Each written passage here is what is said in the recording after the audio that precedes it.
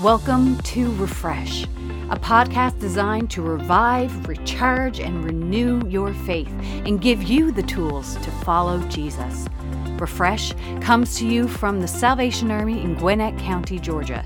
We meet in person every Sunday at 10:30 a.m. or online on Facebook and YouTube at Sal Army Gwinnett. We are excited that you have joined us this week and pray that God will bring His Word to life. And now, for our speaker. Well, good morning, church. Thank you, Captain, for the opportunity to share God's Word with you all today. I stand here today humbled, and I don't take this responsibility lightly. A little over a month ago, the Holy Spirit was talking to me, and as it is with conversations, there was an exchange of sentiments, observations, opinions, ideas, and then there was truth and fact. And those final two were the two that had the lasting impact, truth and fact. I tell you, when the Holy Spirit resides in you and abides in you, there's no running from conviction, is there? There's no hiding. So on this particular day, in the early hours of the morning, I jotted down what spoke to me the most during my exchange with the Holy Spirit. And it was this: when you run from something, you get tired or it catches up with you. When you run to something, you have stamina and gain momentum.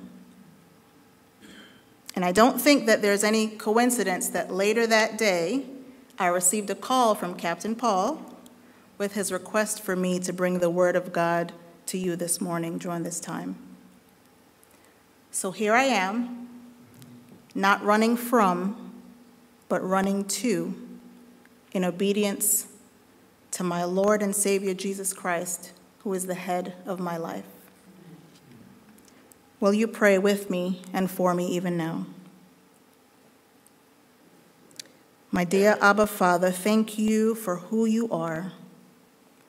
Thank you for loving me despite all my faults and failures. I ask that you forgive me of any sin, Lord, that may be in my life that could hinder your word from going forth today. Let the words of my mouth and the meditation of my heart be acceptable in your sight, O Lord, my strength and my Redeemer. Amen. Now, over the last few weeks, as I was thinking about the theme for today and praying for direction, I thought of conducting an experiment. It was more like a one-question survey, because I was interested in finding out what most people thought they could be assured of. So the question I posed to individuals, and I don't think I asked anybody here today, and I did that for a reason. The question I posed was, what can you be assured of in this life? What gives you confidence and certainty without any doubt? And when I received the responses from my survey, the answers varied based on several factors, but there was a common theme, which was exactly what I thought would be the case. But I'll touch on that later on, and I'll share some of those answers with you. How many of you like to travel? Do you travel via airplane, some of you? Okay. Now, when you're at the airport, have you ever noticed the difference between passengers who have a confirmed ticket versus those who are on standby? Is there a difference? Okay. Those who have confirmed tickets, they're usually reading or eating or having conversations with friends, family, maybe even entertaining strangers, watching movies on their phones. They seem relaxed and at ease, right? But those who are on standby are usually back and forth to the ticket counter. They're watching the clock. They're kind of uneasy. They're pacing. They don't seem relaxed. The difference between these two sets of passengers is caused by the confidence factor. The passengers with confirmed tickets have an assurance They have confidence and certainty without any doubt that they will get on that flight. And those who are on standby don't have that confidence. Today, I would like us to look at 2 points of assurance that we can find in the passage of Scripture read for us earlier today by Pat. Some, many, and maybe even all of you know the story of the birth of Jesus from beginning to end, and you could probably even recite it by heart based on, growing up in Christmas plays and pageants and that sort of thing. And a small portion of it was highlighted in this morning's scripture reading that we find in Matthew chapter 1, verses 18 to 25. Now, for those of you who know this passage very well, please bear with me as I give a little bit of history for anybody here today who may need it.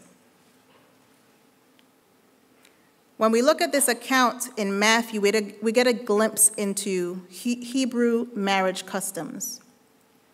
Marriages in that culture were arranged. It was a contractual agreement. And after everything was agreed upon, the man and the woman were considered husband and wife. But they did not live together for an entire year. They both resided with their families, with their parents. And this waiting period was to show the faithfulness of the pledge of purity that was given concerning the bride. Now, for obvious reasons, if the bride was found to be expecting during this time frame, this showed her unfaithfulness in her relationship, and her marriage would be annulled. But if after the 1-year time frame the bride was still found to be pure, the husband will then go to her parents' house, and in a grand processional march, he would take his bride back to his home, where they would live together and then consummate their marriage physically. Now, how many of you here today would be willing to enter into a marriage agreement under those terms? Anybody? One? Okay. It's a lot to ask. Talk about commitment, right? So that Hebrew custom gives us a better understanding of the background leading up to this passage. Here we find Joseph pledged to his wife, and before they came together, she was found to be pregnant. So obviously in his mind, and needing to stick to his Hebrew customs because he was faithful to the law, is what Scripture says, he had in mind to divorce her quietly. Now let's look at Joseph possibly for a moment. How do you think he felt before his encounter with the angel? Can you imagine him maybe feeling heartbroken because of the love that he had for Mary? Think about his possible feelings of disappointment, feelings of embarrassment. Think about the many questions that flooded his mind. But God is so amazing, because in his infinite wisdom, he knew what Joseph needed. He knew that Joseph needed assurance. God intervened, and he sent an angel to privately assure Joseph with the words that we see in verse 20. And it says, "Joseph, son of David, do not be afraid to take Mary home as your wife, because what is conceived in her is from the Holy Spirit." Now, can you imagine the relief that came over Joseph as he rested in that assurance of comfort? A little over a month ago, an active officer friend of mine was promoted to glory. He was only 49 years old. And one of his requests was for me to do the eulogy at his homegoing service. And there were so many emotions that flooded my mind during those weeks, and I felt ill-equipped for the task. I questioned so many things. But one of the things that helped me to then finally help the family that remained, mourning the loss of a husband and a dad, It wasn't my words. It wasn't my thoughts. It wasn't my feelings. But it was the assurance of who God was in this man's life, which ultimately brought the comfort that the family needed. And this is what the Word of God does, friends. God's Word, which was made flesh in human form through the birth of Jesus, now dwelling in us through the promised Holy Spirit, our Comforter, gives us assurance. The prophetic words of the angel continued into verse 21, and it says, "She will give birth to a son, and you are to give him the name Jesus, because he will save his people from their sins." Now, at this point, Joseph probably remembered the promises of God to provide salvation through the new covenant. And then the angel continued to explain that this was in keeping with God's eternal plan, which was declared by the prophet Isaiah 700 years before. Mary's miraculous conception fulfilled Isaiah's prophecy, and her son would truly be Emmanuel, God with us. So in light of all of this, Joseph realized that he had a part to play. He didn't need to be afraid, despite what may be misunderstood by others, despite the gossip of the town. He now knew the true story of Mary's pregnancy and God's will for his life. Yes, Mary was told Jesus' name, but Joseph was told both his name and the reason for it. Scripture says, "You, Joseph, will call his name. You are to give him the name Jesus, Yahweh, the one who brings promised salvation." Psalm 130 in verse 8 says, "He himself will redeem Israel from all their sins." This, my friends, is the fundamental purpose of Jesus' coming: salvation. And that is an assurance that we can hold on to. When we look at the word assurance, it is an infinite word. It conveys the thought of a promise that will never be broken. You know, Joseph doesn't get much light when it comes to the story of the birth of Jesus. And isn't that true when it comes to birthing babies in general? Do we give much acknowledgement to the husbands or the men in the relationship? I mean, after all, what do they really do? Women do all the hard work, right? It's our bodies that carry the babies. Am I right, Jill? Yes. Our bodies that carry the babies. It's our bodies that go through the process of pain and labor. It's our bodies that go through the pain of delivery. It's our bodies that struggle to get back into shape. But what I like about this, and what I'd like to bring your attention to this morning, is that Joseph, a man, was important. His importance didn't come through his physical seed, but through obedience. Through obedience, he named his son Jesus. Through obedience, Joseph named his son Jesus, and that name brought us the assurance of salvation. We can be assured that Jesus came into the world to deliver us from the power and the effects of sin. And God wants you to have that assurance of salvation. We shouldn't live our lives wondering whether we are truly saved. That is why the Bible makes the plan of salvation so clear. Both in John chapter 3, verse 16, and in Acts 16:31, Scripture tells us, "For God so loved the world that he gave his one and only Son, so that whosoever believes in him shall not perish, but have everlasting life." It says, whosoever believes, not just the whosoever, but whosoever believes. And in Acts it says, "Believe in the Lord Jesus Christ, and you will be saved, you and your household. Assurance means freedom from doubt. When you take God's word to heart, you have no doubt about the reality of your eternal salvation. Our assurance of salvation is based on the perfect and complete salvation God has provided for us through Jesus Christ.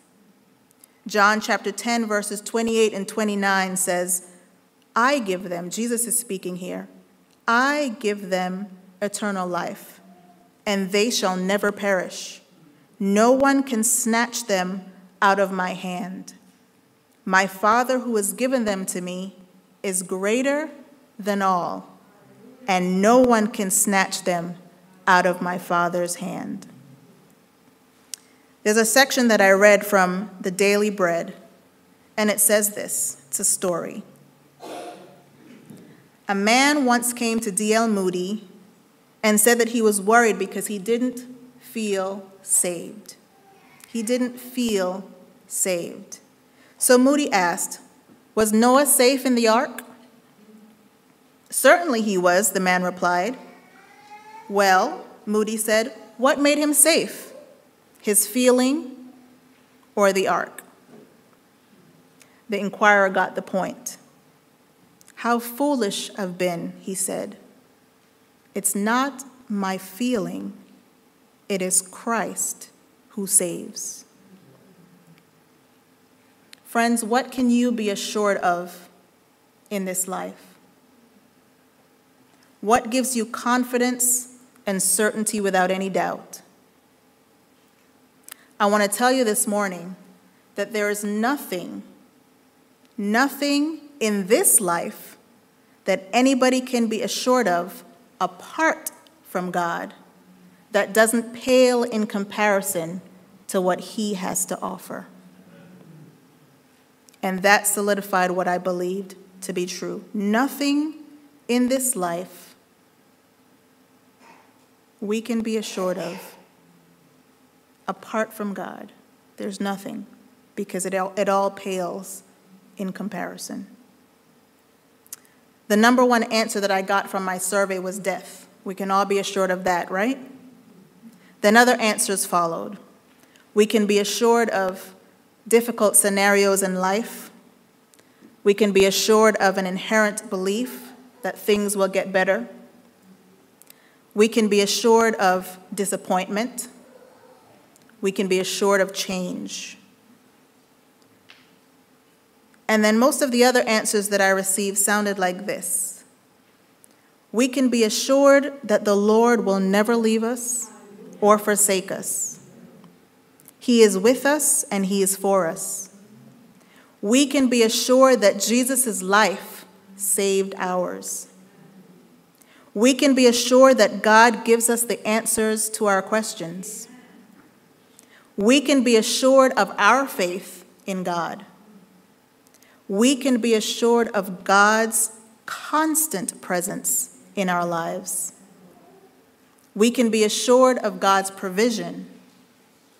We can be assured of God's love.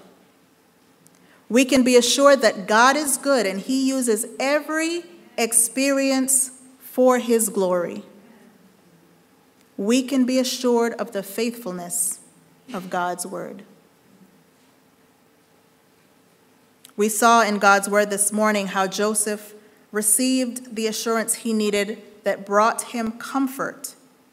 And we saw how the birth of Jesus being named by Joseph, his father, in obedience, brought to the world the assurance of salvation.